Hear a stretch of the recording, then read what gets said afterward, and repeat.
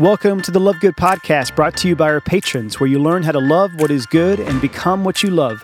This is Jimmy Mitchell, your host. Join me each week as I sit down with artists and thought leaders to chat about music, culture, and the art of being human.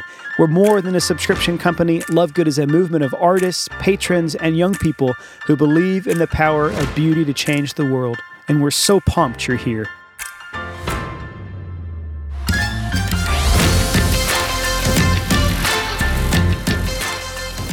Hey, what's up, everybody? I'm so excited to be welcoming you into the Love Good Podcast now that we are officially in the month of December. This is my favorite time of the year for a lot of different reasons, mostly because there are a lot of birthdays of people I really care about. So my mom, we just celebrated her birthday last week.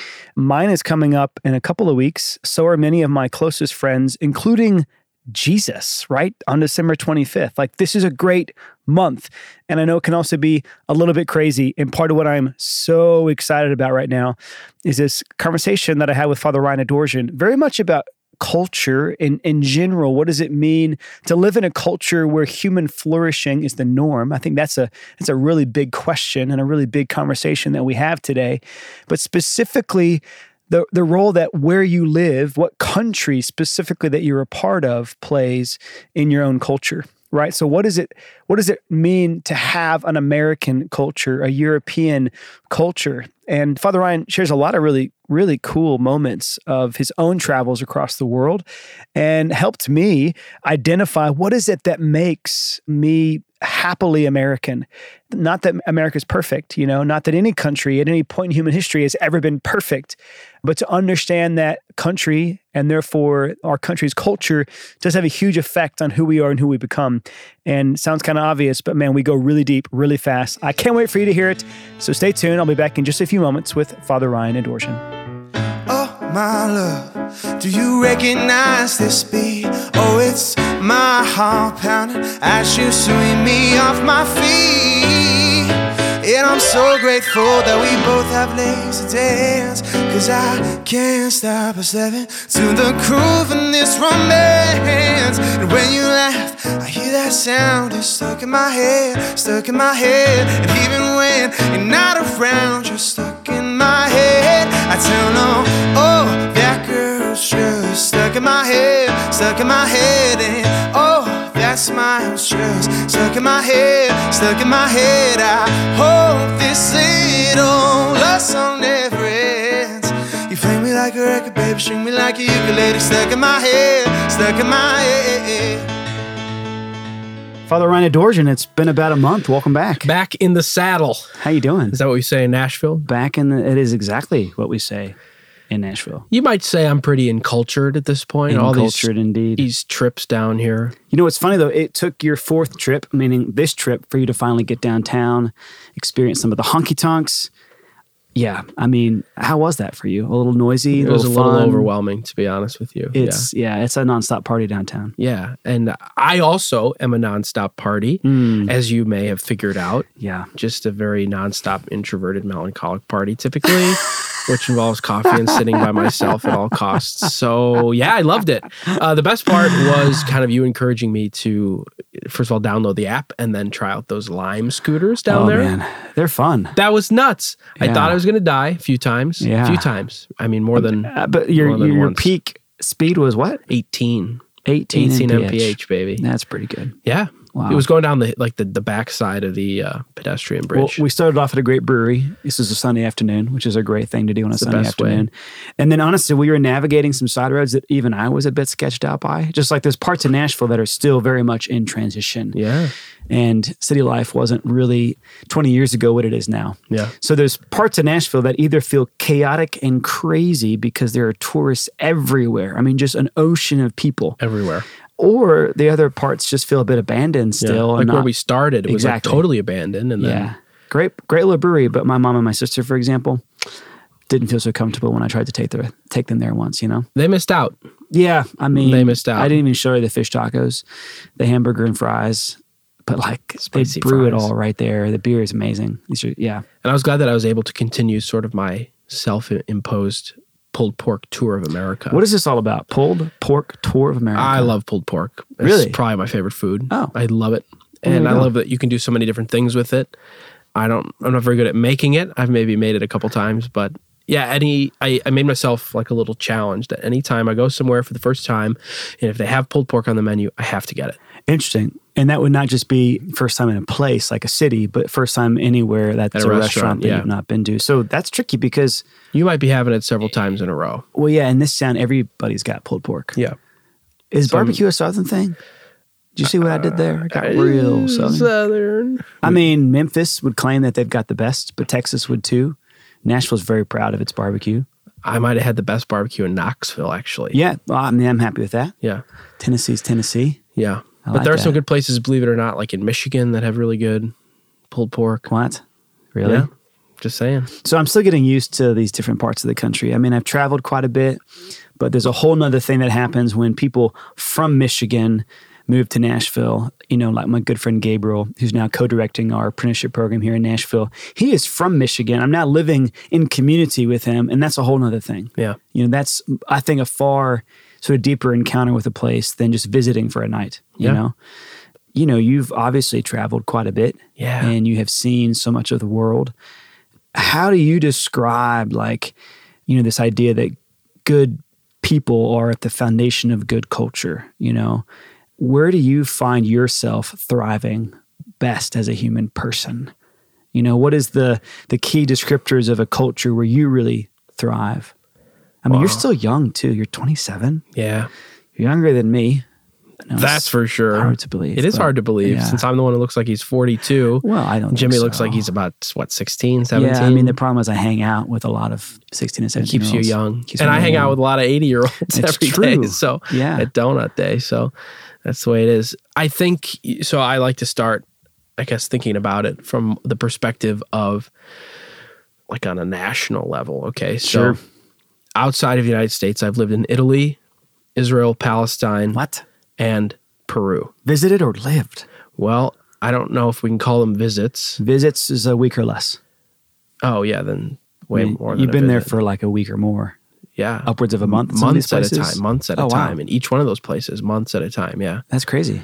The thing that I like about that place, those places, as opposed to America, is that they have history. Yeah. And they like their history. Mm-hmm. And so our culture, our nation is formed out of rebellion, is formed out of... Weren't you just reading that? Yeah, The Closing of the American Mind. You have it sitting there. Yeah. You remember the page number?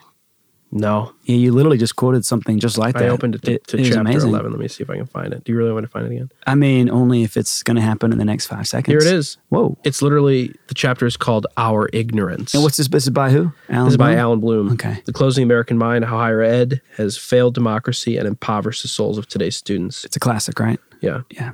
In reflecting on the language about which I have just written, the thought behind it, and the way it has been received in America, I am reminded of one of my teachers who wrote a 10 Commandments for Americans that began, I am the Lord thy God who brought thee out of the house of the European tyrants into my own land, America. Mm-hmm. Relax. That's what it says. And then he goes on to talk about what he calls half-digested distillations. Yeah.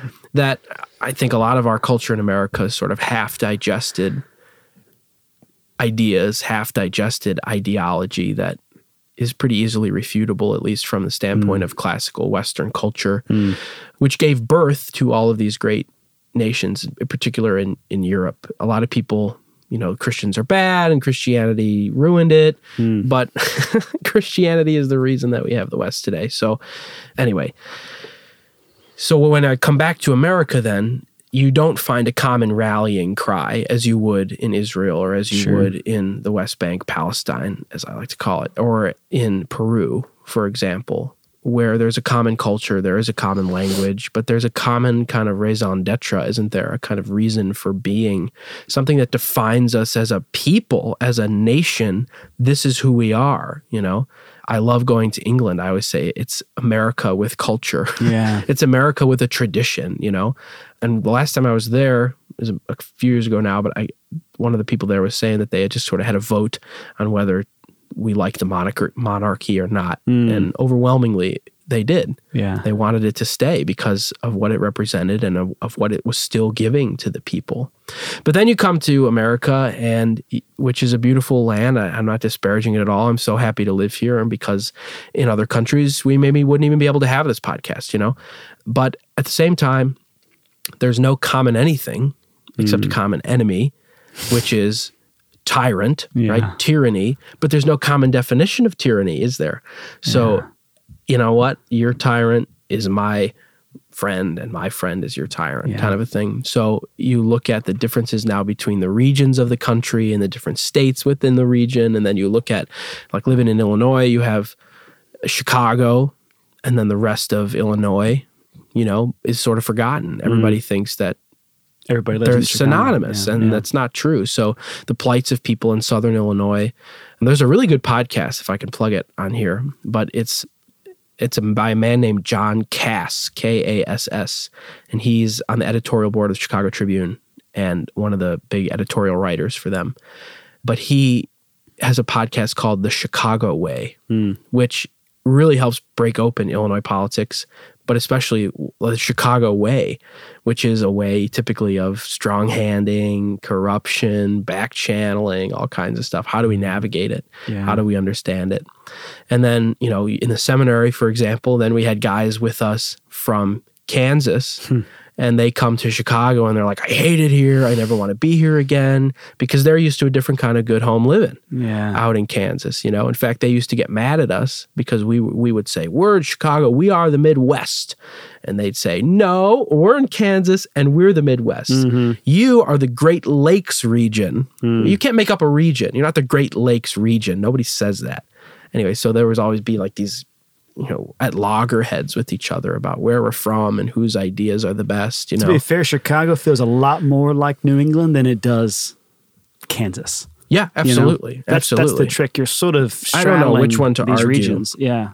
But I will say that over time, the Kansas guys won me over to a more Kansas way of living, which is very much the genesis of my own kind of ideas about culture and the importance of it. So I think what makes a culture, I don't really know, but I do know that to ignore the history and to do things purely out of rebellion without moving into something new, again, that half-digested distillation, to move into that and to rely on that, is building a house on sand. I've always heard that about good discernment too, that it can't ever just be a running away. It's got to be a running towards. And I'm a second child, which makes me a restless child. You see what I did there? Thank you. And it really just means that there's something in me that does sort of want to cry rebellion, that does want to say, I'm doing things my own way. I don't know how much of that's just the American imagination deep inside of me, or just being the second, in a family of three. We're not even talking about a huge family here, where I felt some need to differentiate myself from the other siblings. 100 years ago, I think the average American family had 7 kids, the average. So it would have been still not quite just the Catholic normal. ones. Yeah, not even just the Catholic or the Muslim ones, Yeah. You would see families with 10 or 11 kids and not blink an eye. Now we look at those folks and we think they're a little crazy, unless we get where they're coming from or we know them personally, I unfortunately know a lot of moms who end up at the grocery store with their 3 or 4 kids, and frankly, they are belittled and persecuted, Yeah. So we are living in strange times, and it is interesting to think of an American culture that is rooted in something, somewhat inherently negative, rebellion, right? But I have to say, it plays on my heart and my mind and my imagination all the time. I love traveling and I love experiencing history and culture, but I'm never prouder to be an American than when I get back from a long trip abroad. Yeah, amen. And I just revel in our freedoms, and I revel in the goodness of, my own family's 4 generations here, and, all that we have brought to the world stage. We'll be back in just a moment with Father Ryan Adorjan. All right, so as you have picked up on, we've now got a handful of contributors, people like Father Ryan Adorjan and Dr. Ryan Hanning, who are going to be a part of the Love Good podcast on a regular basis. They're also a part of something called Love Good Academy. Okay, Father Ryan Adorjan has recorded a handful of talks specifically for our apprentices that we are now making available exclusively to our patrons. I'm bringing this up because every now and then on YouTube, we're putting out excerpts of those talks to really just give you a glimpse of what our patrons are getting behind the scenes. So if you are not yet subscribed to our YouTube channel, today is the day. Go to youtube.com/lovegoodculture and subscribe to our channel. One, because that helps us out a ton, especially when we have new videos releasing, which happens every single week. Okay, every week we're either releasing a live music video, an excerpt from a talk, or some beautiful promotional of an album, of a book, of a package that's coming out. And it's just a great way to not only stay in touch with Love Good, but to really be constantly inspired by this way of beauty. And again, the role that beauty plays in evangelizing culture. So again, subscribe today at youtube.com/lovegoodculture.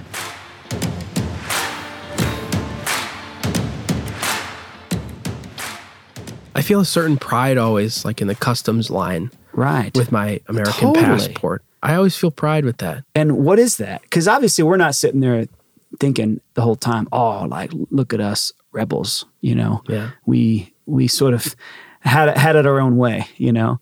That's not just like a Burger King motto. It's sometimes kind of how I live. But at the same time, I couldn't be an entrepreneur.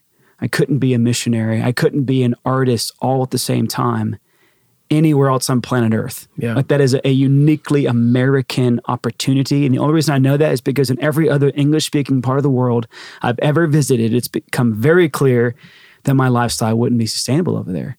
Great to visit, great to be a part of some events, great to be in relationship and in community with people when I'm traveling. But to live the way that I do at this particular moment in human history would be very hard anywhere but America, and maybe even specifically Nashville. Yeah. But it's because of the country and the economy and the way of life that we have. Yeah, and I think when I get that passport out, it's not at all meant to be, when I say I'm proud of it, I don't mean it to say like I'm proud to be from here and not there, looking at those other people, nana boo-boo, you know what I mean? But it's a thing of gratitude, just like you said, to be grateful for the gifts of what this nation has been, but then also to look at all these other places and to say, I think I would rather live in southern France than in suburban Chicago. I think I would rather live the life of the people in southern France who know who they are than in a place where I'm not sure if we really know who we are. And that is the challenge. We don't know who we are in this country a lot of the time. And I think that what's happening in our country today is sort of, I don't know, I want to say it can be sort of indicative of what's happened in the whole of Western culture, in the sense, we were talking about this a little bit earlier, but are we in danger of losing our republic in America? First of all, remember, we're not a democracy. We're a democratic republic, right? Democracy, the people make the decisions, but the republic, the people choose the people who make the decisions. So are we in danger of losing some basic aspects of our republic? I wonder, you know, because I think that we've abandoned a lot of what the founders envisioned. Not necessarily in terms of, because the founders could never have envisioned a lot of the social problems that we're having today. They never could have envisioned our economy today or our tax system today. But are we abandoning the first principles that they left us? And this is why I love the study, especially of like theological anthropology and particularly studies of like Western culture. What is the impact of the incarnation on Christian thought and culture? That's a plug for St. Thomas Catholic Studies Department. Dang. But what is the impact of the incarnation on human thought and culture? And it's kind of developed into what we're calling first principles, that there are certain, if you want to use the word, inalienable tenets of what we believe upon which everything else is built. And if you start to abandon some of them, like the existence of objective truth, for example, or the dignity of the person and that role, its role in the pursuit of happiness, for example, you start to see what you've built begin to crumble. And so I think that our little situation in America today is actually a pretty good representation of what's been happening to the West in general, that the West has largely lost who it is, starting, I mean, when the French Revolution, at least, beginning, I think, knocking on the door, at least, no pun intended, with the Reformation. Yeah. And beginning to question things that needed to be questioned. Martin Luther had a lot of good points to make, but to abandon it altogether and to go off on his own, again, in that spirit of rebellion, it causes great damage. If you want to fix a thing, you don't just start a new thing, you fix the thing. Right. So then you got the French Revolution saying something that no society, Christian or pre-Christian, no society had ever said, which is, we don't need God. We don't need religion. We don't need divine anything. We don't need it because we have reason, And you have even the great physical manifestation of, ripping the altar out of Notre Dame in the 1700s and putting up the goddess of reason, putting a prostitute dressed up like a Roman goddess. That actually happened? Yeah. At the cathedral in Paris. In Paris, yeah. They renamed it the Temple of Reason. For how long? I'm not sure exactly. Wow. That was in the midst of the revolution. But it was part of the revolution, Wow. when all the church property was seized, and you crazy clergy, you take the oath or you die, basically. Yeah. And we don't need God anymore. It's possible to live because now we have reason. And what we're seeing is, okay, yes, reason is a good thing. Scientific advances are a good thing. All of that, the scientific revolution has made so many good things, has made so much headway for us, I think, as a human race, to be able to better understand this place that we occupy together. But at the same time, it's brought attention away from the questions that it will never be able to answer. There are certain questions that science, by definition, will never be able to answer. And they're the questions of this podcast, really. Yeah. Who am I? Where am I from? Where am I going? Why am I here? Why is this happening to me? What does it mean to be alive? What does it mean to die? What does it mean to be in communion and relationship with other people? What is communion with other people? These questions that, whether we codify them in language or not, they're the burning questions of the human heart. And for anybody to deny that there are burning questions within their human heart, they are either so ignorant because they've pushed them down and they no longer feel them, or they're lying. Yeah. Yeah. And just to be able to really now be living in a time when we, as I think Christian believers, we as people who want meaning of life back, I guess, to be able to just be comfortable about saying, this is what's going on. Yeah. These are the questions of your heart. And you know this from giving a talk, especially to middle schoolers and high schoolers, that as soon as you begin, okay, is evolution real? Everyone wants to know. Can the church, you be Catholic and like evolution? The answer, of course, is yes, sure. As long as you acknowledge who's driving the bus, But those are cool questions that people ask. But then as soon as you begin to talk about what are the lies that you believe about your life, what are the ways in which you feel your life going off the rails, what are the ways in which you've convinced yourself or have been convinced by your experience that you're unloved, and you start to talk about things in those lenses, I felt it, I know you felt it, you can see from the front of the crowd to the back, it quiets. That's right. And people don't know what to do or say anymore. But in a very beautiful way, the walls come down. It's the most beautiful. And they're ready to encounter, and at the very least, you, but perhaps the possibility of the divine again. Exactly. It's funny, this was my experience last week. Went into our Catholic high school here in Nashville, spoke to a bunch of juniors and seniors. Oh, what's it called? Father Ryan. Which is why every time you come to Just town, making sure everybody it is knows. confusing. I did get a quarter zip from there once. Yeah. And it's my only embroidered name tag I've ever had. That's right. Yeah, I'm going to take that from you, and I'm going to give you something new. That'd be That's great. a little bit, anyways. So That's the words of the Father more to me. comfortable, at That's the very words least. of the Father to me. I don't have any of their memorabilia, and maybe that'll happen one day. But all that to say that I went in there, juniors and seniors. From what I understand, they were supposed to pepper me with questions and sort of debunk whatever talk I was going to give, specifically about the virtue of hope and what it means to be patient in the waiting. Whenever there is darkness in life, whenever there is confusion, what does it mean to be patient and specifically to wait on God? Well, you know what happens as soon as you're pulling from your own testimony and sort of going like this with your heart. Suddenly everybody else is doing it as well. It's like as soon as you're vulnerable, they have permission to be vulnerable themselves. Yeah. And it eliminated the possibility of debate. And that wasn't even my design. It was just my hope that they would encounter the true and the good and the beautiful, that they would encounter God, that they would encounter what it really means to be human, even if it was just this 25-minute respite, in the midst of the rest of their day that is full of AP exams and thoughts about the future and the girl or the guy that they're really interested in or already dating. And, the fact that their life is sort of tough, beautiful, at times like really joyful, and at other moments really meaningless, Yeah. And to help them even begin navigating those questions, it was a real joy. And what it meant is that by the end of the class, the questions got much more meaningful and much more personal, And I think this is not just what, the church through her priests can offer the world.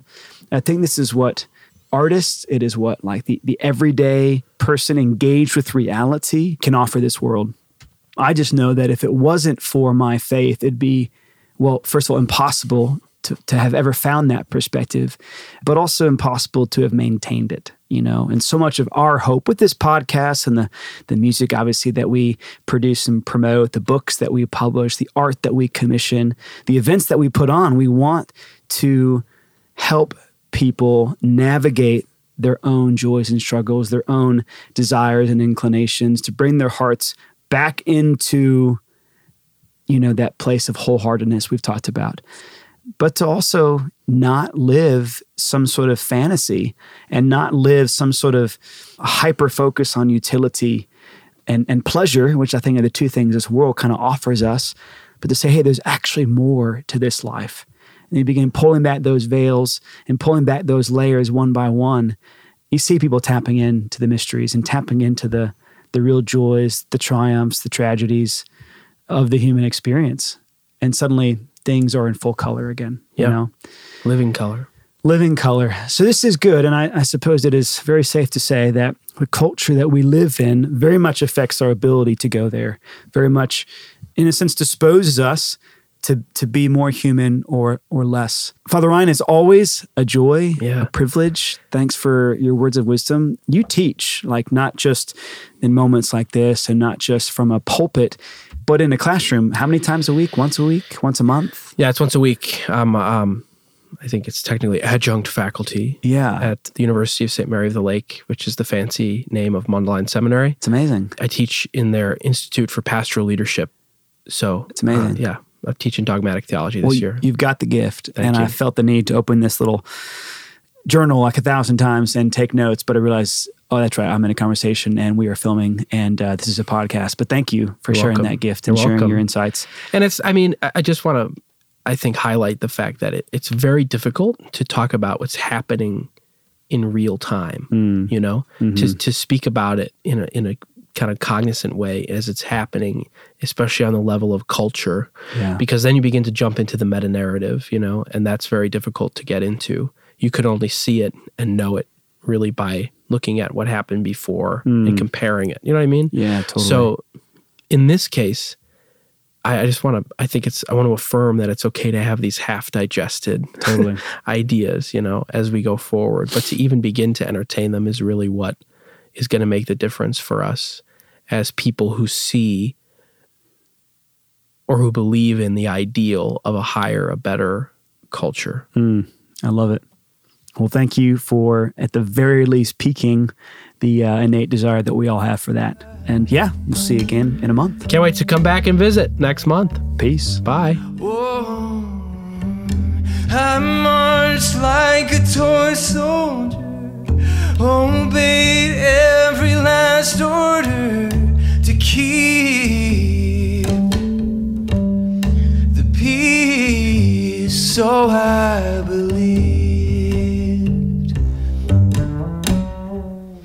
Now you treat me like a stranger, walked out of my life and changed my world the day you made me your enemy. Baby, I've been wrong before. The battles we fought, I thought it was all in war. Smoke crawls back, I lift my eyes. All this time I was fighting for the wrong side. All right, everybody. Hope you enjoyed that conversation as much as I enjoyed not only having it, but listening back to it a couple of times now. It's such a joy. And you have no idea what a privilege it is to not only sit down with people like Father Ryan, but probably even more than that, to meet people like you out there on the road, along the way, who are very much on this journey with us and very much a part of these conversations. So just know that as I'm sitting down with Father Ryan or Sandra McCracken or Stephen Day or Andrew Peterson, it's like you're there with us. Next week, I'm super excited to sit down with a new friend by the name of Jeremy Casella. He has a brand new album out. We met at the Hutchmoot conference only a couple of months ago here in Nashville. He's been making music for over 20 years. He's incredible. In fact, I was so moved by his brand new project that I bought 70 copies that I'm just giving away as Christmas gifts. Nothing to do with our seasonal packages to patrons. These are just 75 copies of an album that I had to buy because I believe in it so much. And we're going to not only hear some tracks from that album next week, but hear some stories behind them as well. So come back next Tuesday, as always, with Jeremy Casella. We're sitting down, having a really cool conversation about his new album. And as always, hope you guys are having an amazing week, a great start to the month of December, and we'll see you soon. Peace. Thanks for tuning in to the Love Good podcast. Tell your friends all about us. Follow us on Spotify or Apple Podcasts and join our movement today by subscribing as a patron at joinlovegood.com. Start enjoying our exclusive content and seasonal packages that will raise your standard for music, books, and art and inspire you to build a better culture. We can't wait to accompany you as you change the world.